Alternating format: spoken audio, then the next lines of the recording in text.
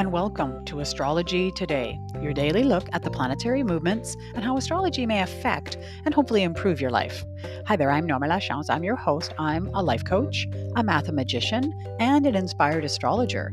And you join me for a look at the daily transit for Saturday, October 9th, 2021.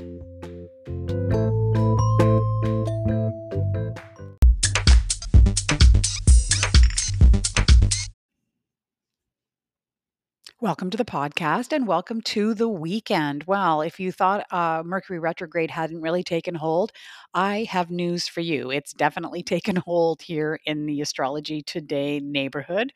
Yes, I got back from my little trip and wanted to get back into my little routine of doing my podcast yesterday, and nothing was working. Wasn't connecting to the website. My microphone wasn't working. It was just all things communication just went kaflooey. So if you missed me yesterday, that's a good thing because now I'm back. Hopefully, this will work and you can hear me and the volume's good. And we can talk about the daily transit today. All right, let's have a look at the themes for today.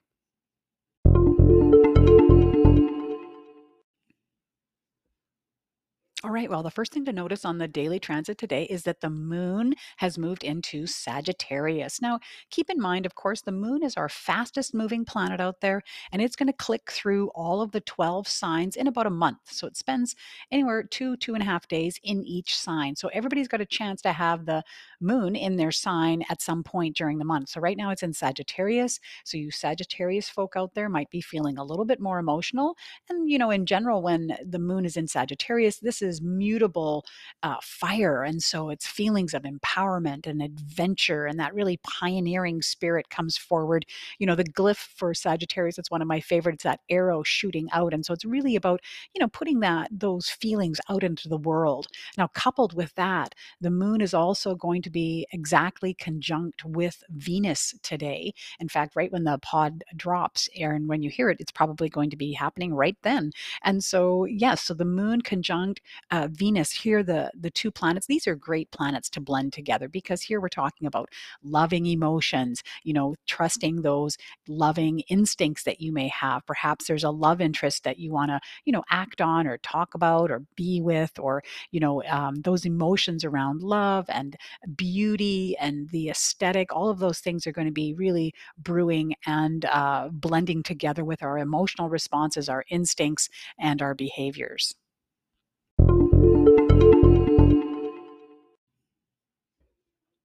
All right. Well, the headline story really is this stellium that we're still dealing with: the Sun, Mercury, and Mars. And, ever since the new moon and even before that, these three planets have been coming together. Now, they're all right now at 16 degrees Libra. And quite close. In fact, Mercury is Cazimi, which means it's within 17 minutes of the Sun. And Mars has just slightly moved out of the Cazimi position and into combust, which means it might be slightly debilitated. But I'm feeling like there's a lot of fiery conversations that are going on, especially around our identity, around our purpose, and moving down that path. And we're all, on.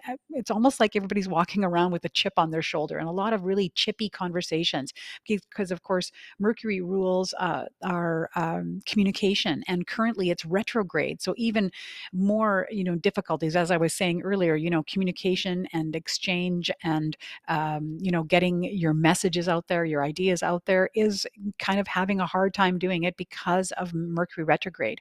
But then, of course, we add the frustration put on by Mars, which is, it's called a malefic. I think it gets a bad name, but it's really, but it energizes that part of, Mercury, in terms of making, every conversation is a debate. Everything is about proving your point and winning the war of words. That's really what Mars is about when it's in conjunction there with Mercury. And the fact that these two are both in conjunction with the Sun means that it is there to challenge or to support our purpose, or perhaps we're feeling these challenges from others. And so this communication is increasing in energy because it's in connection with the Sun and Mars, but it's also retrograde, and that can really, play out. I was talking about this earlier when Mercury did go retrograde, that It's important perhaps more than ever to think before you speak, to don't just blurt out the first thing that's on your mind because it may or may not be the most appropriate. And the other thing that Mercury retrograde can invite us to do is to look inward. Retrograde planets, it's not necessarily about communication going kaflooey in the case of Mercury retrograde, but it's also an opportunity to have an inner conversation, an inner chat about what is going on and how we can support ourselves to move down our path of our purpose, which is represented by the sun here.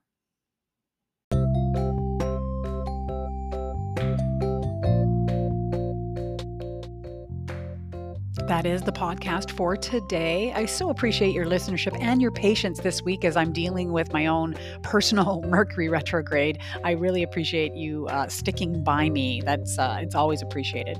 I do have a lot of fun putting this together, even with some of the frustrations, hopping up on my astrological soapbox, as I like to say, and let you know what I see. Of course, if you have any questions or comments about the podcast, certainly send those my way. My email, astrologydiva, that's DVA, at gmail.com. All right, I hope you have a great rest of the day, and I look forward to speaking to you again very soon.